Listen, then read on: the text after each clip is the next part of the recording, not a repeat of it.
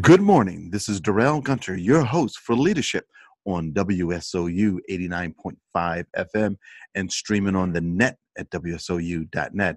As you know, at Leadership with Darrell W. Gunter, we try to bring the best guests on to talk about leadership and their experience. And today I am so thrilled that we have Mr. Horst Schulze, the author of Excellent Wins. And also, I understand that he was one of the people responsible for starting the Ritz-Carlton, if I got that correct. Horst, welcome to the program. Thank you. Glad to be here. Before we jump into Excellent Wins, if you could you provide our audience with a little bit about, your education background and experience? Well, I'm born in a small town in Germany, and I left home, if you will, and worked in a hotel, living in a dorm room 100 miles away from my home village when I was 14. And I started as a busboy, dishwasher, and so on. I worked there for 3 years, became an assistant waiter, worked consequently in the finest hotels in Europe. I don't exaggerate that, truly the finest.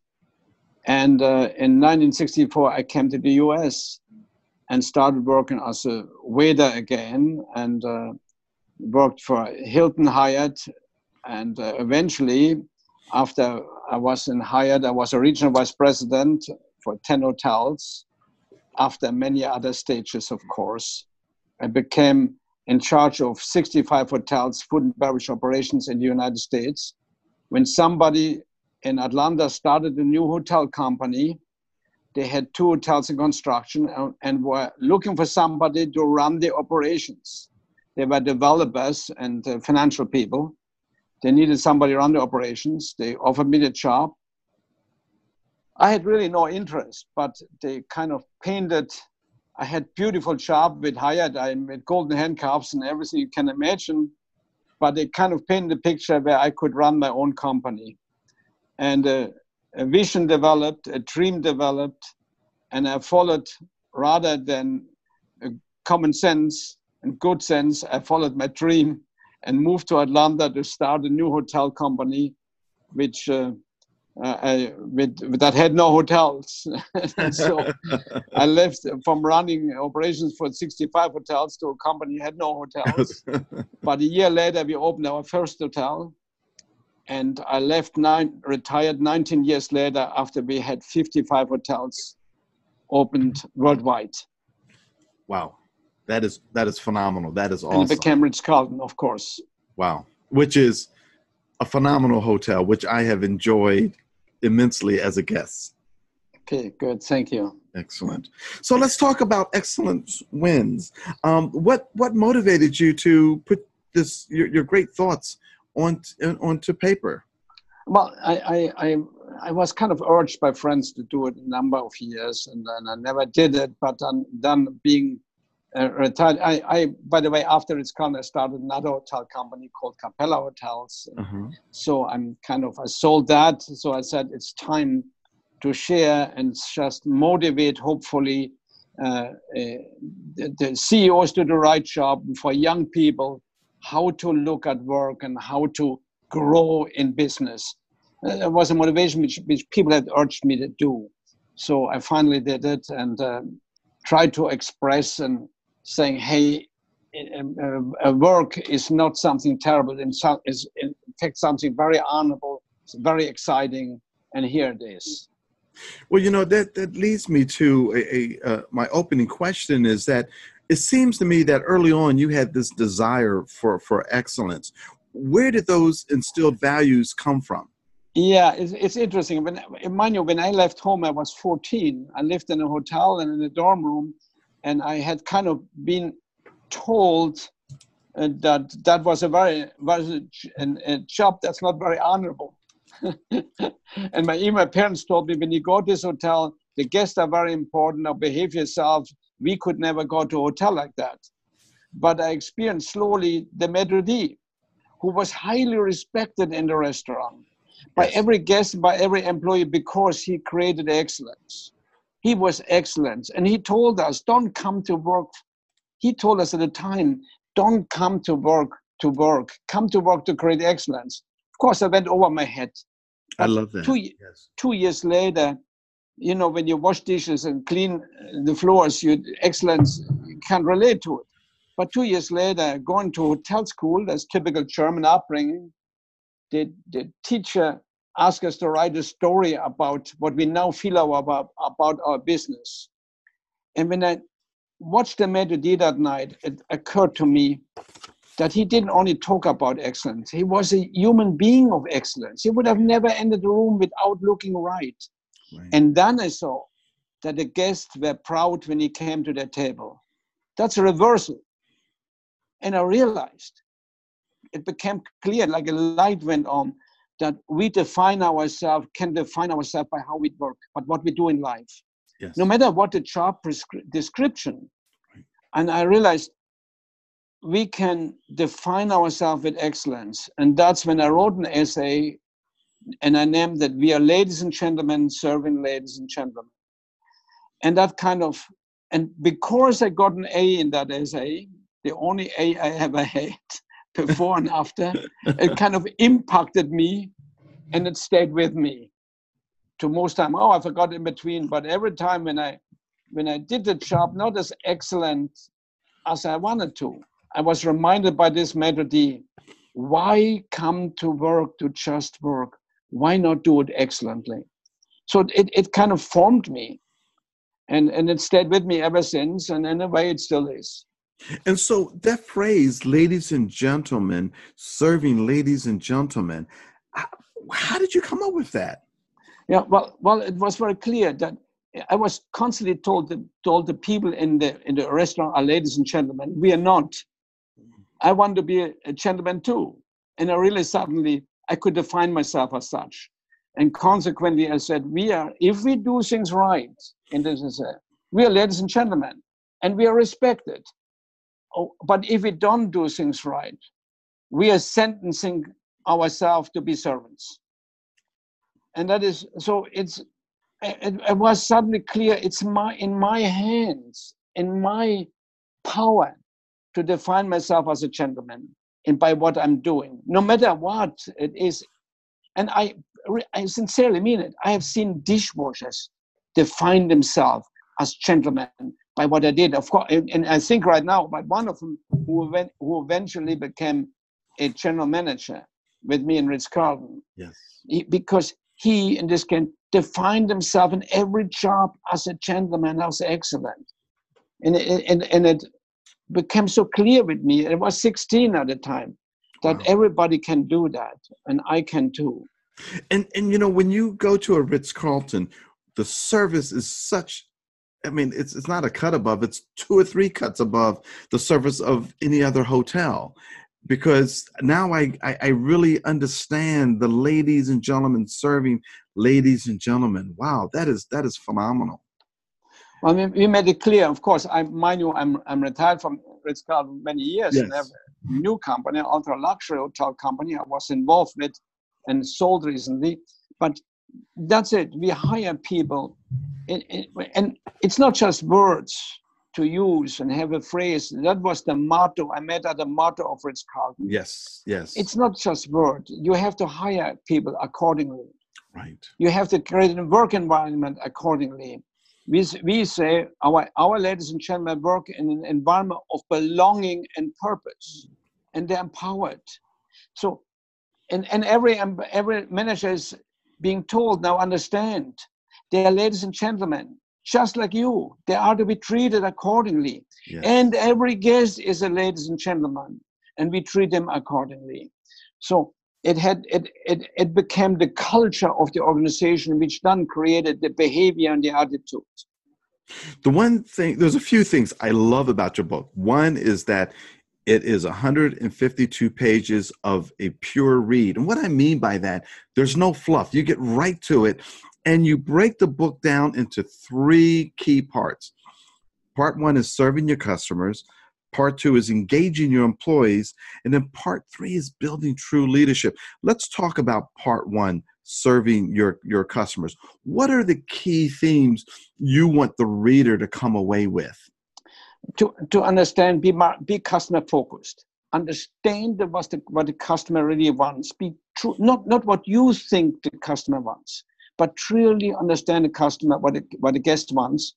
And the fascinating thing is, all guests really want the same thing. No, no matter what you buy, if you buy a car or a bottle of water, let's stay with a bottle of water. You want the product to be defect-free, no matter what you buy. Right. Number two, you want it to be timely. You want it when you want it. And number three, you want the people who give it to you to be nice to you. Those are the three fundamental subconscious expectations that you have when you buy anything. So as a supplier, as a business, you have to create processes behind those expectations carefully. In addition, though, what the guest wants or the customer wants, they want each individualization and personalization. In other words, after those three things, the customer wants that you adjust to them individually and personally, so that you can adjust. For example, if our guests say that they liked room 56, we try to give them next time room 56. That means individualizing to them. If they say they like chocolate cookies, I promise next time when they come and check in, they have chocolate cookies in the room. That's individualizing. But in the meantime, we have to make sure the other things work. So what am I saying? Market and customer focused. And then market focused and then individualized focused on whatever you're doing, and you cannot lose. Right. That is great. You know, in chapter 2, there's a quote: "If you think customer service is merely a desk back in the corner of the store, you have sorely shortchanged the concept." Can you talk to us about the grander view you have of customer service and why it determines success? Well, let me define customer service for a moment. It starts the instant I make contact with the customer, not a second later. No, that instant it starts. So it starts with a fine welcome. It continues then with caring compliance to the customer's needs and wishes. If I caringly comply with the intent to caringly help the customer with what they need and wish, caringly help them and support them so that they get what they need and wish. And that's how it starts with the welcome, and then it goes on with complying to those wishes, and then it ends up with farewell.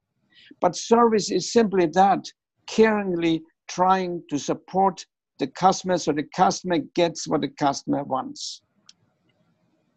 And you talk about the 4 supreme objectives. Can you just reiterate those for us? Of a company, well, the 4 supreme objectives of a company is, number 1, keep the customer. Is that what, I guess that's what you're referring for. Mm-hmm. If I'm running if a great organization really does 4 things.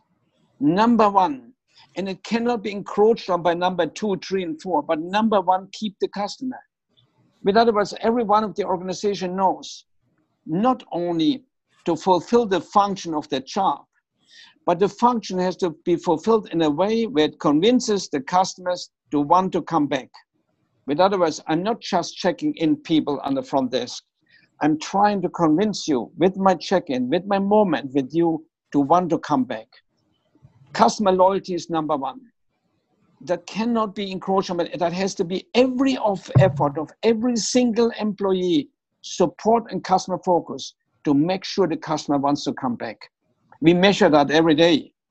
How many guests want to come back and want to recommend us, so that we can immediately correct if we don't convince everyone. The number 2, what a company does, find new customers. Number 3, get as much money from the guests as possible. Wait a minute. Without encroaching, with other words, you're giving value. And the truth is, a loyal guest will buy more from you, because loyalty means nothing more than trust. They develop trust in you. Consequently, they're willing to buy more from you. And of course, the number 4 things a great company does is, a great company does it efficiently. And there could be a book written about each one of those points. I concentrate as much as possible on the customer focus and then on the employees who do it and the leadership who creates a situation where employees want to do it. So let's talk about handling the difficult, challenging customers. What is the Yeah. process that you have outlined in your great book? Yes. How do you best handle the fine art of handling complaints? Yeah. Well, you see, our focus is to not lose a single customer, even if a customer has a problem. And we must understand here that problems with that complaints will happen. Now, we know that over 96% of customer complaints, the customer only want to get rid of their frustration. So consequently, we certify every employee how to handle a problem. And the way it's simply done is by accepting the complaint, by saying, please forgive me. So with other words, if the guest was a hotel guest in our case, and he or she comes in the morning to the restaurant and the waiter said, I hope you had a good stay with us. And the guest said, no, I didn't because my TV didn't work. In that moment, the waiter owns the TV. We have taught him that. And the waiter is done to say, please forgive me. I'm so sorry that our TV didn't work. And I feel embarrassed and sad about, I would like to buy you breakfast on me.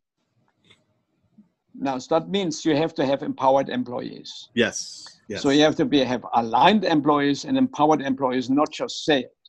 But in that moment, we know 96% of the customers are fine by saying, I'm sorry, please forgive me.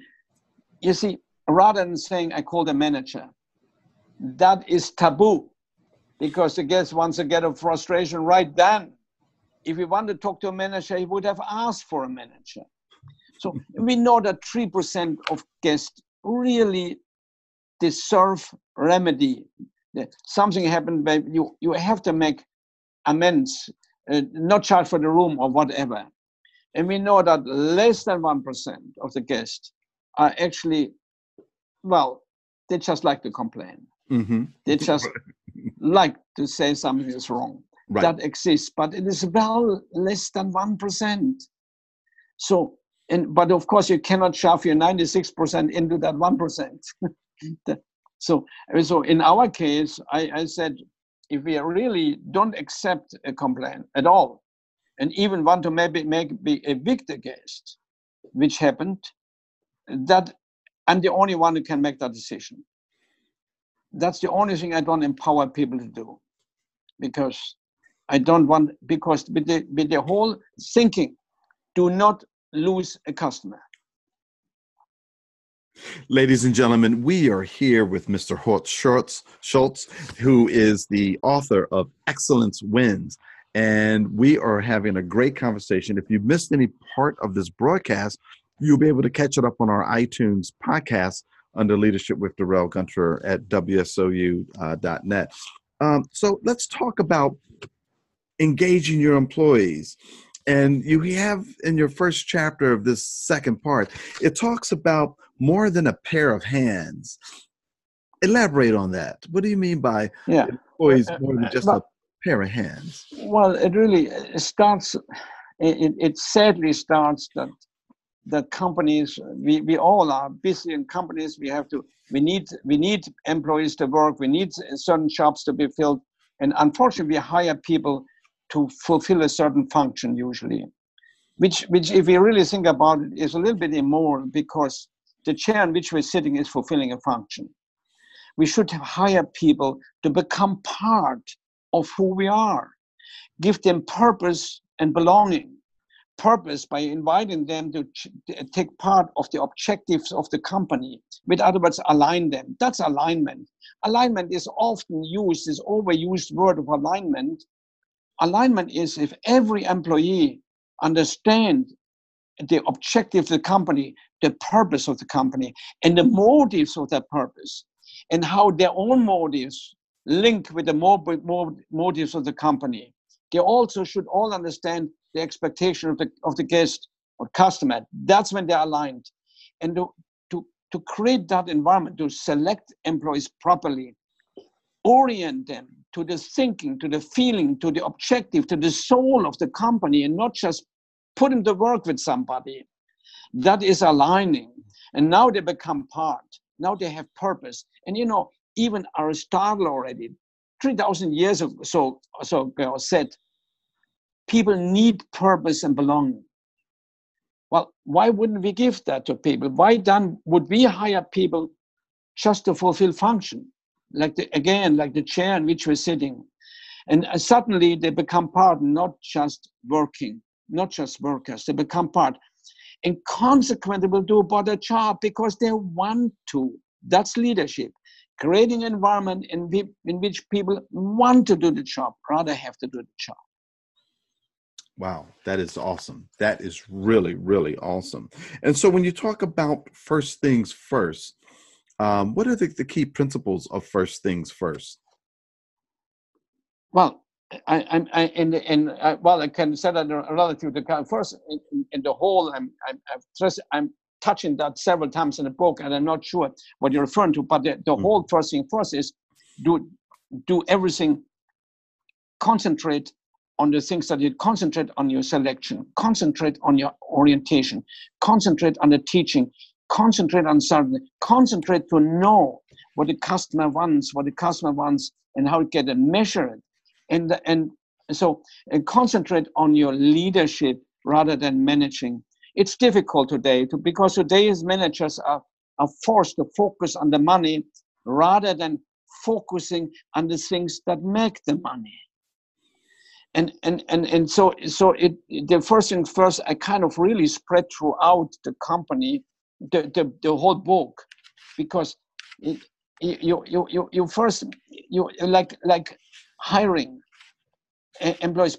People go and hire people rather than selecting employees that fit in a certain job categories, etc., etc. And so when we talk about leadership, and in chapter 9, you talk about the manager's push and leaders inspire. You start off about what you believe, and you say here, I believe we're all made with two fundamental desires: purpose and relationship. And That's right. And you kind of touched upon it in your previous question, but I'd like to dive in to it a little bit more in regards to when you are interviewing someone for any role. How do you discern if they have that particular innate capability? Yeah, well, we categorize. We say I'm going to create an employee who relates, who becomes part, who values who we are. There are 4 steps in our opinion. Number 1 is the selection. So what we did, we studied each category and saw what is the profile of a successful employees in that particular job category. Incidentally, we went from general manager who runs a major business to dishwasher. We know all the profiles that it takes, and we know what question to ask to identify if they have that profile. If I hire against that profile, I know if the employee comes to work, they will be happy what they're doing because they have the talent and the profile to be successful in that particular job. Next, we orient them. Let's be very honest. How do people get oriented to a job? The new waiter comes in, Bill. We turn him right. We make a silly speech about team, and we turn him over to Joe. And we say he knows the ropes, even though you're not in the rope business. We turn him over to Joe, and Joe now potentially says all kind of negative things about the company. That's his orientation. That's a very sad thing. We don't. We orient the first day. In fact, in every Ritz-Carlton and every Capella hotel later, the new ones that we open new or that we took over, I did the orientation. If that was Shanghai or Philadelphia or Hawaii, it didn't matter. I did the orientation and told them who we are. I said, you're now part of something. Here's who we are. Join this part. In fact, during the hiring process, we said, don't come here to work. Come here to join who we are. But that doesn't mean you don't have to work hard. In fact, maybe even harder. But join who we are. Join a dream. Become part of a vision of a purpose. So to align that, and that's how you build, of course, your culture too. And next, we did the orientation, very careful. Next in orientation, the second day, we taught them what are the 20 things that will set us apart. Our golden rules, our golden standards. Those 20 things we taught very careful the second day. And then we started to teach the function that they have. And the next step we did, we sustained those 20 golden rules every day. Nobody can go to work without hearing the basic of the day. Today, maybe point 11, which will be shared in every hotel before every shift. Nobody can go to work until they learn the 11th step of the 20 that we taught in the second day. We remind them today, for example, what we touched before, if you get a complaint, you own it. They will be explained again. It will be retaught again in 24 days, because they're altogether 24 points, the 20 basic and 4 base points. In 24 days, it will be repeated again, so that it cannot ever escape. Right. And when everybody told me, well, we know it, we don't have to listen to it again, I asked them all, do you know what Coca-Cola is? And they said, sure. And I said, Coca-Cola knows that you know, but they're still advertising and spend billions because they don't want it to slip from your mind, nor do I want to slip those 20 points that are important to us. That is an excellent point. Well, believe it or not, we are coming down to the end of our interview. Wow. We have a couple minutes left, but I do want to focus on part 3 of your book, which it talks about building true leadership. And that chapter 11 talks about leading is an acquired skill. Yes. Are leaders born or can No, they're not born. Of course, people think because there's some leader may be very affable and very outspoken, that makes leaders. That's not true. And I have met leaders that are very quiet, very reserved, but they all have something in common. They have a clear vision. They know that vision is good for all concerned. They agonize when they establish their vision. Is it good for the investor? Is it good for the guest? Is it good for the employee? Is it good for society? And if it clearly is, they know they cannot compromise it. They have to help, that they're there to help people to get there, to help people, support them, pull them, show them value, work with them, and respect each single employee. They know that. Yes. The manager just makes things happen. In fact, the manager doesn't worry if the objective is good for all concerned or not, as long as it brings a profit. Yes. Ladies and gentlemen, we are here with Mr. Horst Schulze, who is the author of Excellence Wins. And it is it's probably one of the best books on leadership that I have read in my career. And I mean that sincerely. And I've read a lot of books. Thank you. This is phenomenal.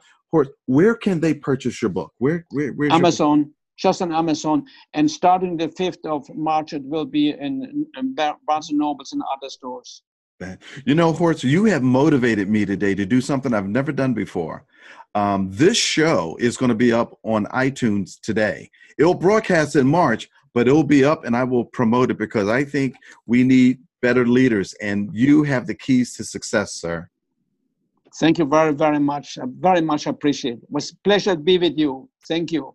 Ladies and gentlemen, you have heard it here, Mr. Horst Schulze, who is the author of Excellence Wins. If you've ever stayed at a Ritz-Carlton hotel, this gentleman's principles has made that company great. And now he has another company that you just sold, correct? Yes, Capella Hotel Company. It's in the ultra luxury. I wanted to build something even fancier, but of course, very small and very exceptional. Boutique, beautiful, yes. Yeah. Excellent, excellent. Well, ladies and gentlemen, it's been a real joy for me. Mr. Horst Schulze, who is the author of Excellence Wins. And this show, if you missed any part of it, will be up on iTunes. My podcast there, Leadership with Darrell W. Gunter. That wraps it up for this week on leadership. And as I always say, have a great weekend. But remember, leadership begins with you. WSOU.net, WSOU 89.5 FM. Have a great weekend.